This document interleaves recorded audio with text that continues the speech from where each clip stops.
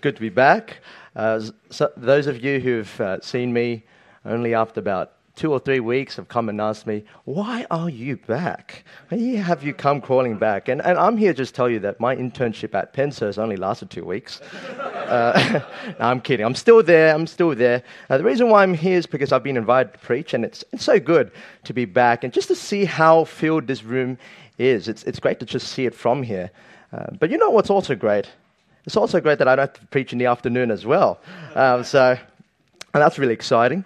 Anywho, you guys have been going through the Apostles' Creed, and we're up to our third installment.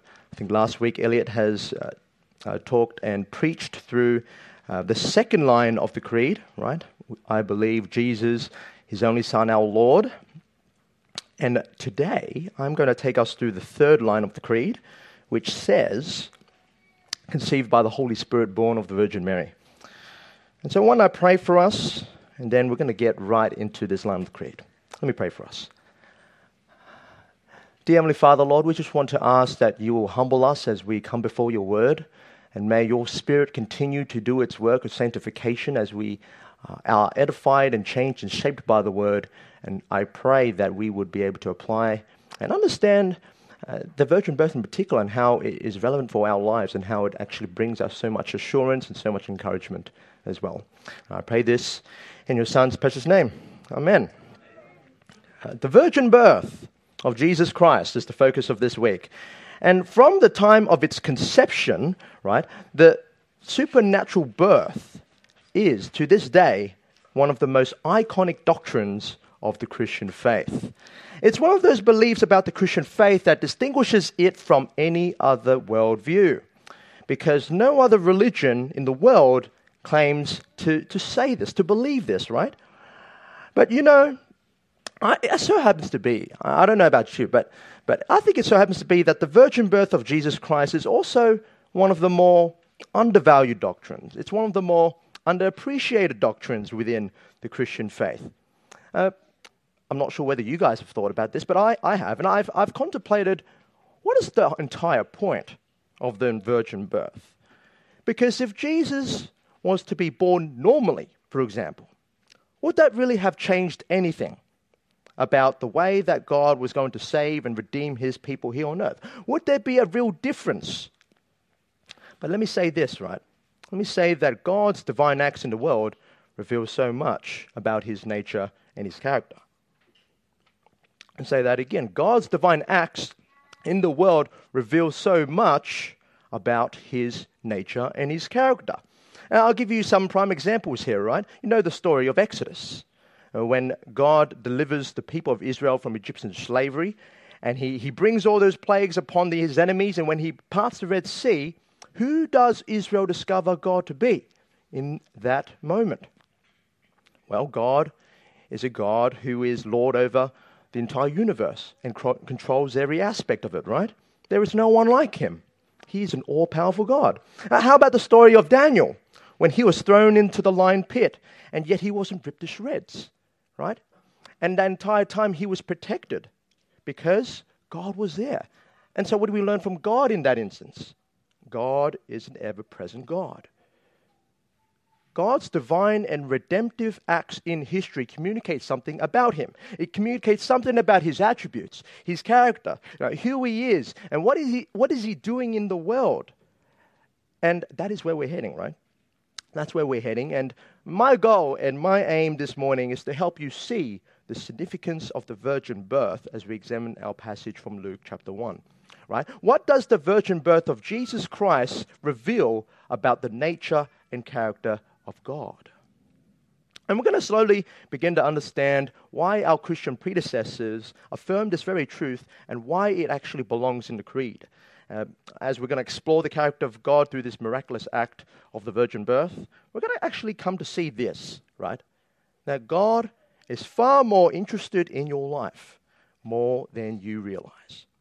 God is far more interested in your life more than you ever realize. How is that the case? Well, here are my 3 points on your outlines right there, okay? That through the virgin birth, we'll discover that God is firstly a miracle worker. Secondly, he is also a way maker. And then lastly, he is a promise keeper. And now, for those of you who understand the reference, good on you. But if you don't, well, come with me to my first point anyway, right? What does the unnatural birth demonstrate, okay? That God is a miracle worker, right? Nothing is impossible for God. Look with me to Luke chapter 1 that was just read out to us by Samuel. In verse 26, right, we see that God commissions the angel Gabriel to Nazareth to find a woman named Mary. Now, some things to know about Mary that Luke tells us is that firstly, she's a virgin. Okay, that's the first thing to know about her. She's known no man before. And secondly, she's pledged to be married to Joseph. I think that's very helpful to know because let me tell you about how engagements and marriages worked during that time. Okay, for now, you guys would know that there are 3 stages to marriage today where, you date someone for a certain period of time and then you have the engagement, right? We have a couple who's going to get married real soon, Clem and Beck, right? And then when you get engaged, you're in this in-between period, right? Before you actually finally tie the knot on the wedding day. And at that point, that is when you're legally married, right? Well, marriages in ancient Jewish culture worked similarly, sort of like that, but also not really, right? Because there were 2 stages of the marriage process back then, right? Firstly, there was the engagement, okay? And what happens then is that both the man and the woman would sign this legally binding certificate and contract to marry each other. And the groom has to pay a certain amount to the in-laws, okay, a bride price. I don't know how much Clem had to pay. I'm not so sure. Maybe he got for free. No, but he had to pay a bride price in order to marry her. And at that point, the woman is, at that point, legally married to this man already. And so the man is able to legally call her his wife. But they don't actually move in together. That's the thing, right? They don't actually move in together until the second stage of the marriage process, where, about a year later, they will have the wedding ceremony, and the husband then finally brings the wife home. That's when the marriage is consummated, right? And so in the case of Mary here, she was betrothed to Joseph. They were legally married on paper, but they hadn't begun to live with each other just yet, not as one unit just yet. They were still in that in-between period, right? Very similar to the way that we probably understand engagement today. And so in our terms, she was probably only engaged at this point. And that is helpful to know. It's helpful to know because the angel is about to say something to Mary that is quite staggering. Look at verse 29. Verse 29, this angel finds this woman and she's terrified, right? She's terrified. He says greetings. She just freaks out. Doesn't know how to respond.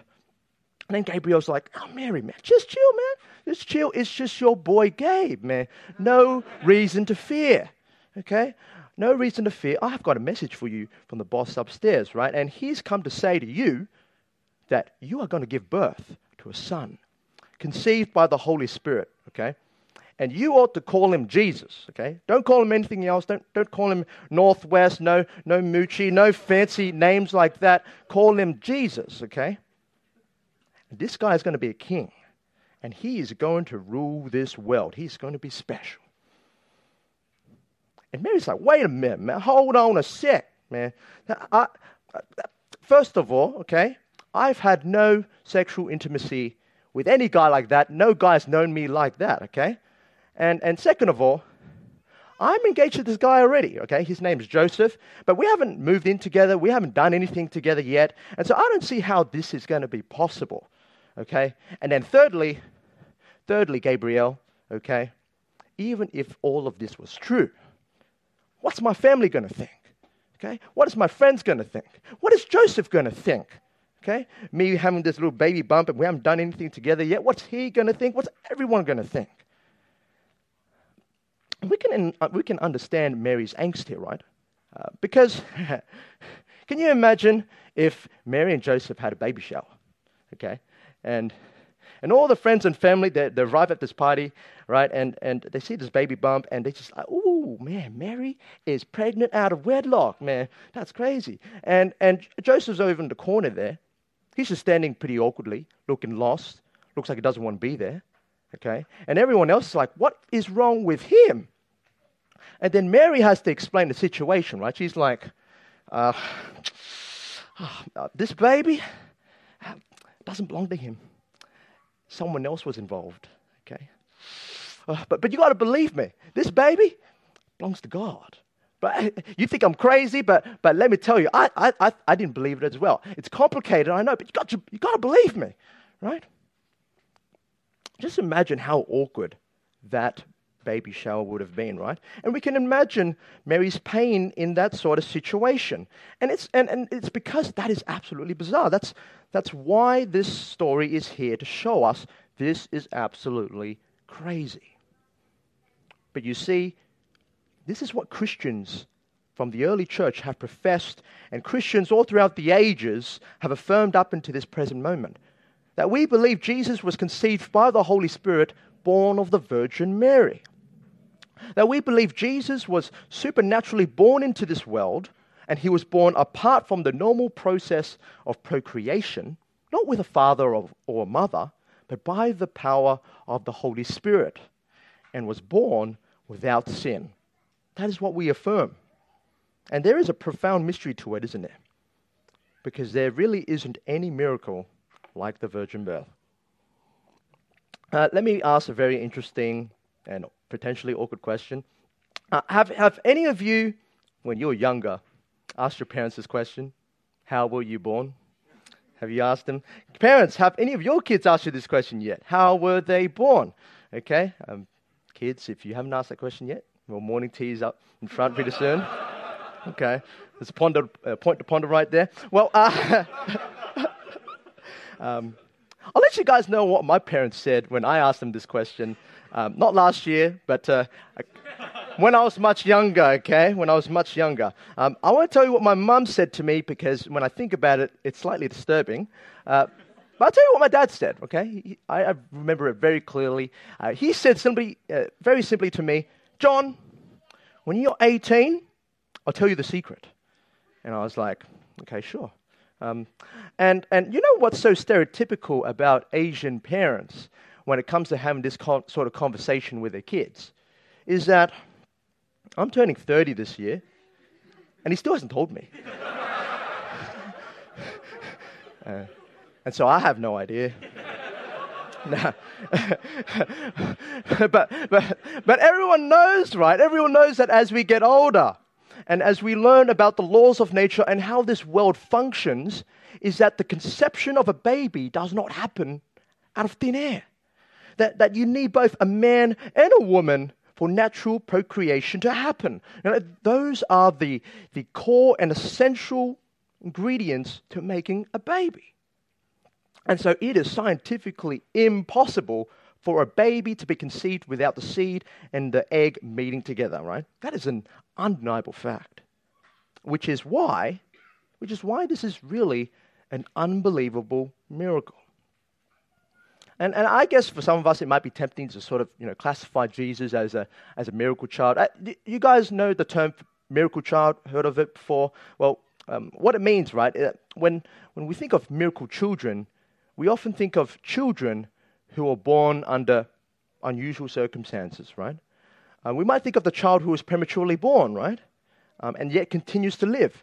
They would be called a miracle child.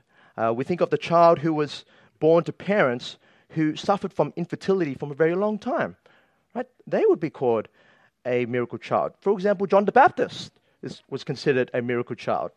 And we know that he is because even though the Gospels don't tell us how old Elizabeth was, if you read just a little bit earlier on from the reading that we just read in Luke chapter 1, we see that Elizabeth was well advanced in her years when she gave birth to John. And it was known at that time that she was way past childbearing age. And so even though it was miraculous indeed, right, it is insane that Elizabeth was able to give birth at such an old age. Bearing a child in your old age is actually still within the realm of possibility. You know what I'm saying?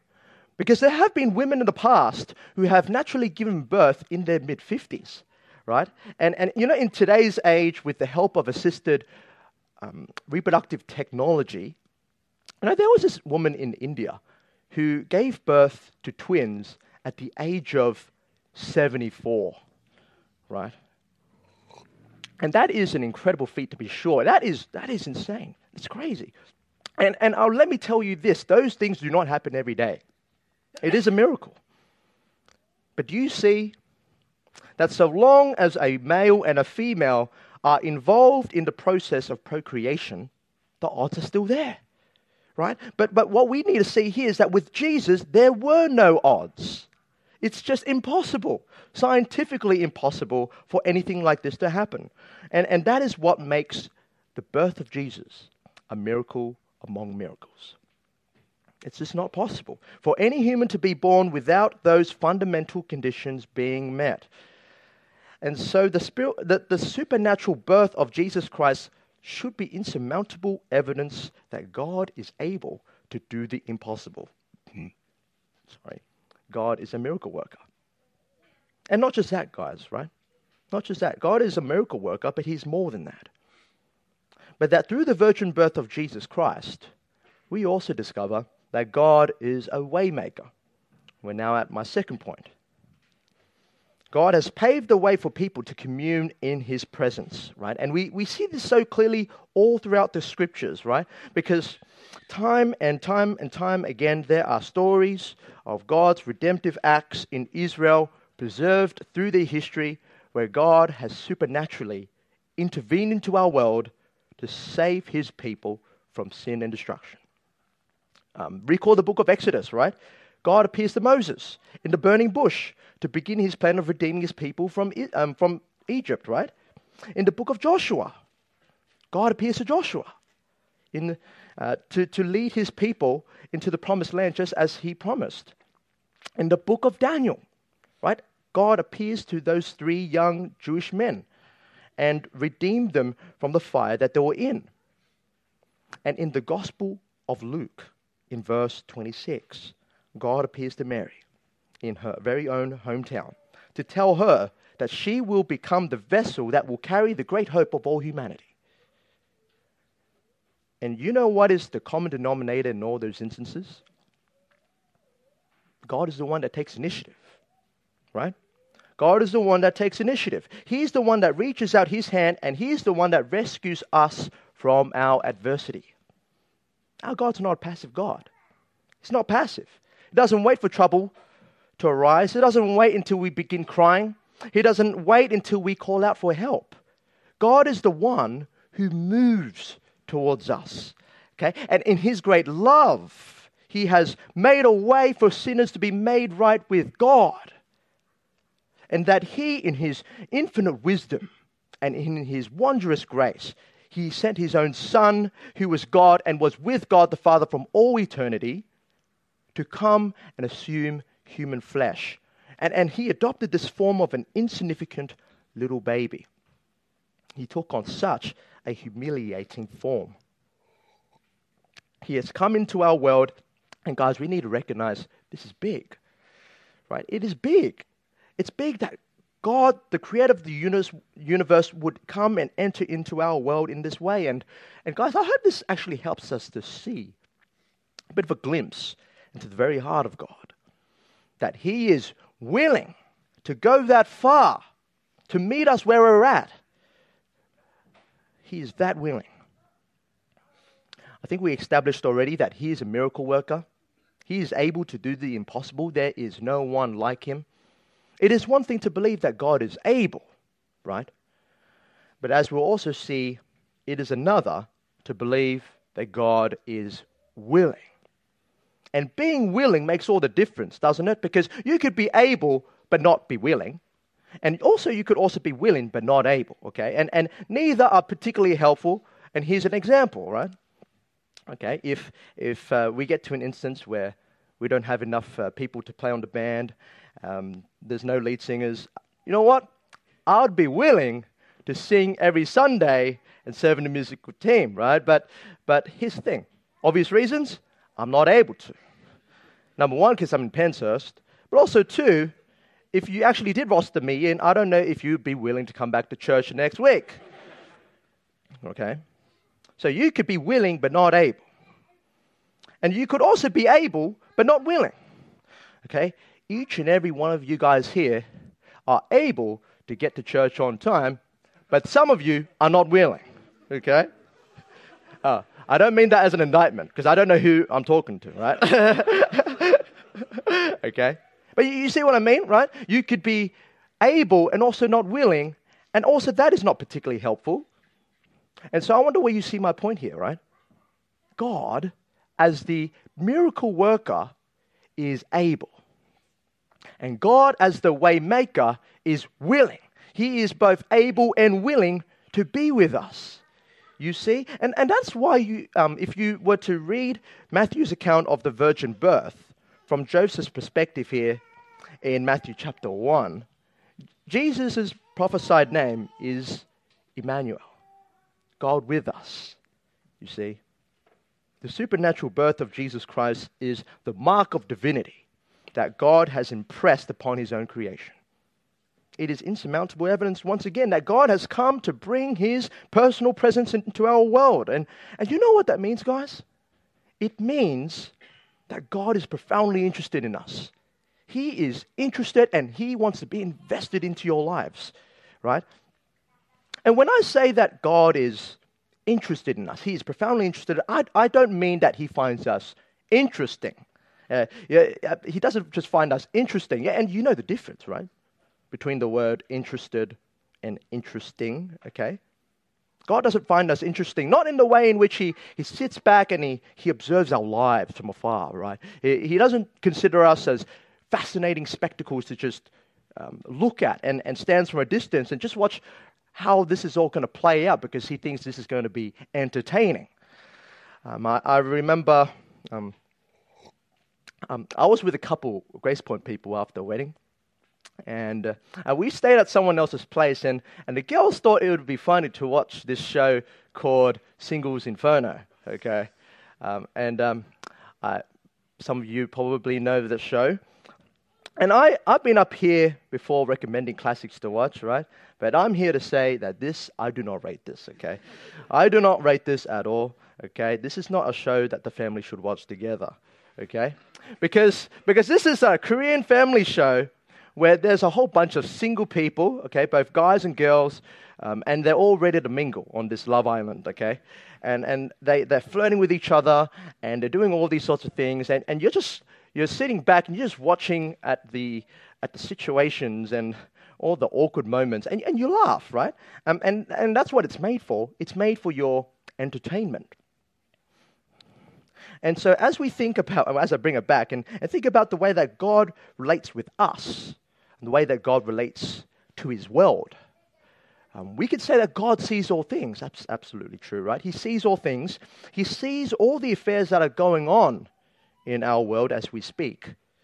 But let me say this. God is not like us, okay? God's not sitting on the couch binge-watching episodes of our lives being played out like a reality TV show, laughing at our stupidity and our struggles, right? That's not the God of the Bible, everyone. That's not the God of the Bible, and that is not the God that we worship. Here's a picture of the God of the Bible. He is a God that enters in to the drama of our lives. You see, that is the God that we worship. He enters into our world, he enters into our stories, and he enters into our pain. Because he wants to be involved in our lives, right? He's our caring Father who takes our hand and he walks us and he guides us and he leads us all the way through step by step. And you can't imagine a God like that, can you? And I'm not just talking to the visitors here. If you have come here for the first time, welcome. But I'm talking to the believers here, to the Christians here, to the regulars here, because I think for many of us, especially last year perhaps, you felt that God has largely been absent in your life. Maybe even now in this present moment. You feel like God has largely been absent in your life. And you sort of just think, God doesn't care about my life. Why would God care? Why would God care about someone insignificant like me? Because maybe the year that you've just had last year was an excruciatingly painful year for you, one you won't forget, right? Where all the experiences you've had so far was enough for you to forget that God cares. Because where was God when I lost a loved one last year? Where was God when the whole world turned against me? Where was God when I found no peace from my restlessness? Where was God when I was walking through the valley of darkness, all alone? I think so many of our burdens that we've lived through last year, and from years past, and continue on into the new year we have ahead of us, continue to weigh us down. And if we have felt that God was absent in our lives for that entirety of it, then why would we assume that He has come into our lives now? God's impersonal, is He not? He's uninvolved in my life, and He just doesn't get me. We often think God is like that, right? Yeah, can I just say this? That despite how you might feel, God is with you. God is far more interested and involved in your life more than you can ever imagine. And you have gone through so much pain and hardship in this season, but you are not alone. You are not alone. God not only knows, but He has also felt your pain as well on His own body, right? Because He has made His way down to this physical abyss to know the true depths of our brokenness, right? He knows and has felt loss, and He has felt grief, He has felt betrayal, He's felt abuse. And in His entire life, since the time He was born, He has experienced the same challenges of humanity, and He's lived through the brokenness of it all. Yeah, He doesn't just know all of this in His head. Sometimes how we would binge watch all kinds of videos of our own hobbies, right, of cooking and investing and all that sort of stuff, the things that you guys are into. And we sort of just think that because we've watched so many videos, we've become experts in these things, right? Become know-it-alls when we consume a lot of stuff. Well, that's not God. God is not like that. Jesus, the God-man, the Son of God, born of the Virgin Mary, knows and has lived through the everyday experiences of a human struggling in a fallen world to empathize with humans' weaknesses and fragility. And He is able and willing to walk with you in all your pains and your hurts. God is far more interested and involved in your life more than you can ever imagine. And He has made a way to make that absolutely possible. And we have every reason to trust Him. We have every reason to trust Him because God has sworn an oath to Himself that His word will never be broken. Come with me to my last point. All of us know of someone who is able and willing, right, but continues to disappoint us day by day. Think of the friend of yours who's always able and willing to come over to your place, just to hang, just to chill, to spend some time with you, but they never show up. I have a friend like that in uni. He's been like this since the time I've known him, right? He's always like, yeah, John, I'll come and hang, right? I'm free, I'm able, give me the time, I'll be there.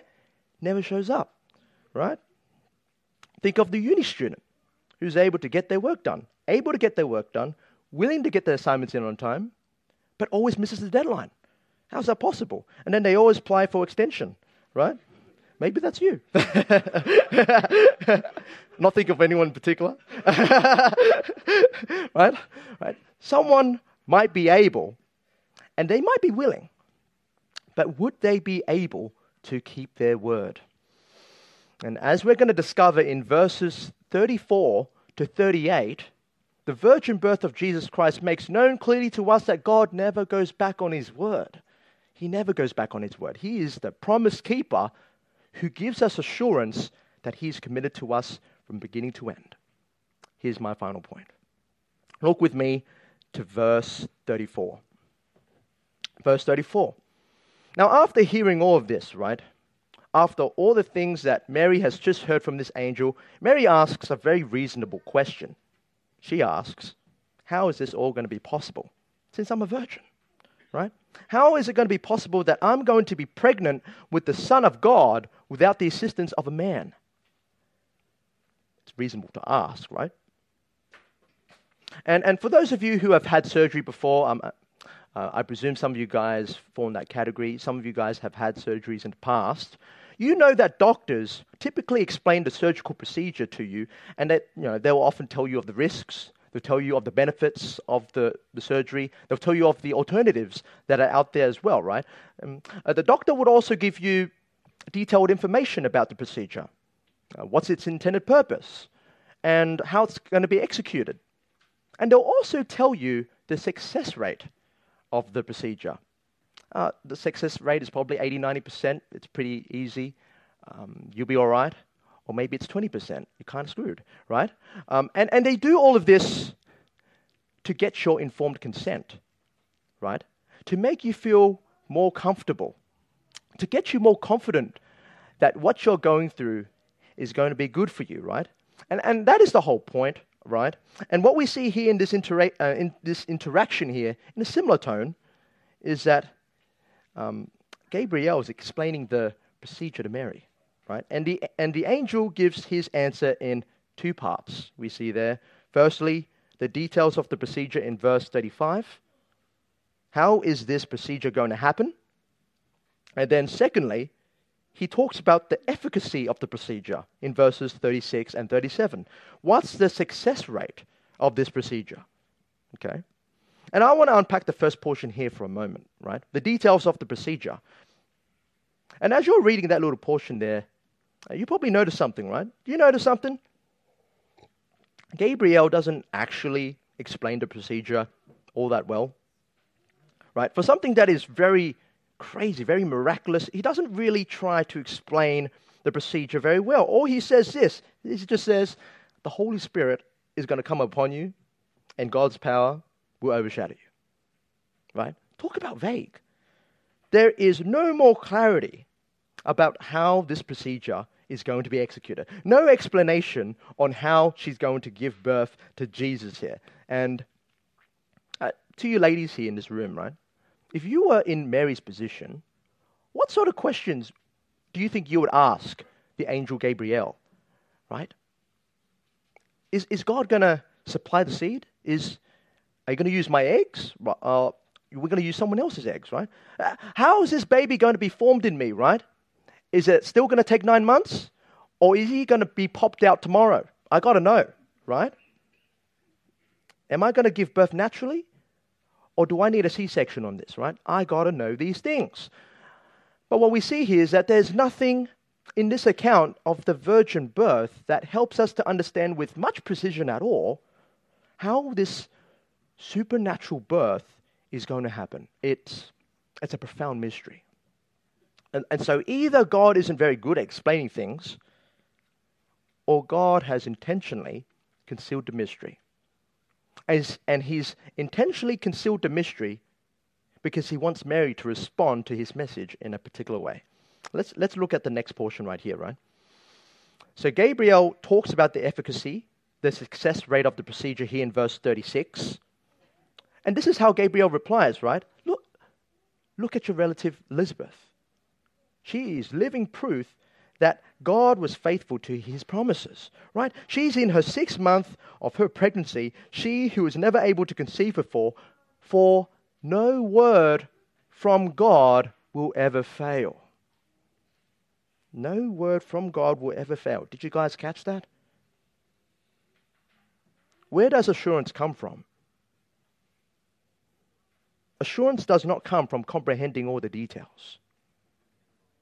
True assurance, actually, comes from trusting in the character of someone even when we don't know all the details. That's true assurance. I'll say it again. True assurance comes from trusting in the character of someone or something even when we don't know all the details. Right? God is saying to Mary here, Mary, this is a lot to take in, and I know that, right? I get that. But don't be afraid. Because even though I won't explain everything to you, mainly because you're just not going to get it anyway, I just want you to know this, that I am with you. I am with you. And look at your relative Lizzie, right? I've been with her, and I've been keeping my promises to her as she's about to give birth. And so, Mary, will you trust me? Will you trust me, Mary? That even though you do not know everything on what is going on, and that you have every reason to fear, will you have faith in my word? And by faith, Mary accepts the task and becomes the mother of Jesus Christ. And so what is the lesson to learn here? I think so often we feel like we need to know everything 100%, right? We feel like we need everything to be explained to us 100% before we are willing to consent and commit ourselves to making that decision or believing in that certain truth. And I totally get that, right? And I feel like there's this sentiment in particular when it comes to our own relationships, especially when we've been hurt by someone and, they've betrayed our trust. Like, how could you? How could you? I believed in you. And yet you continue to hide all these things from me, right? And so how can I continue to trust you, right? How could you betray me like this? And I feel like the only way that I can trust you at this point is if you explain to me every single thing that you are doing. And then maybe I will begin to trust you again, right? And often at times we might treat God like this. That we feel like we have to hold him accountable for the times that we've felt his absence. Right? Where were you, God? Where were you, God? Explain yourself. Explain yourself, because you didn't seem to be there when I was going through this hardship all alone. And so on what basis can I continue trusting you? Right? Maybe if this year things in my life are going a little bit more smoothly, I might reconsider trusting in you. But I'm going to say this to you, God, I'm not going to make it easy. Yeah, you're going to have to prove to me once again that you are someone worth trusting. Right? And if that's you in this room, and let me say this, that God doesn't need to explain himself. Because number one, he's God and you're not. But also secondly, he has never withdrawn himself from you to begin with. God is with us. And he's shown us this through the coming of his Son. The coming of his Son through the virgin birth. That is a testament that he has kept his promises, right? And you know what? Mary did not entrust herself to the Lord's promises on the basis that she knew all the risks of the pregnancy. She knew all the benefits of the pregnancy, on all the various alternatives. She did not she didn't commit herself to faith in those promises based on those things, right? Notice Mary's response in verse 38. She has fully entrusted herself to the Word of God. Mary placed her faith that God will deliver his word and his promises. Promises that were made in the past. Very early on in the first 3 chapters of Genesis, God had already had a plan to save humanity from the catastrophic effects of the fall through the seed of the woman who was going to crush the head of the serpent. And later within redemption history, God gives Israel a clearer sign of this ancient promise in Isaiah 7:14. That a virgin will conceive and give birth to a son and will call him Emmanuel. And what Mary did not know at this present moment, at this time in her life, was that the birth of this Son of the Most High, was to be born in her womb, and that God was going to bring fulfillment to those prophecies and promises through her. How do we know that the virgin birth of Jesus Christ really happened? And how do we know that God really is with us? Look at the efficacy and the sufficiency of the Word of God. The Word of God never fails, and it will bring to pass what God has promised he will accomplish in the world. And so as we conclude our time together in this creed and rediscover the significance and the importance of this cherished doctrine, I hope today you've become more assured of God's character. One who is a miracle worker. He is the one who's able to do the impossible. One who is a way maker. One who is willing to be with us and has paved the way through to make the impossible happen. And one who is a promise keeper. The one who assures us that he is always faithful to his word. You know, there's lots more to the virgin birth, more than you realize, right? And so here are 2 points to ponder.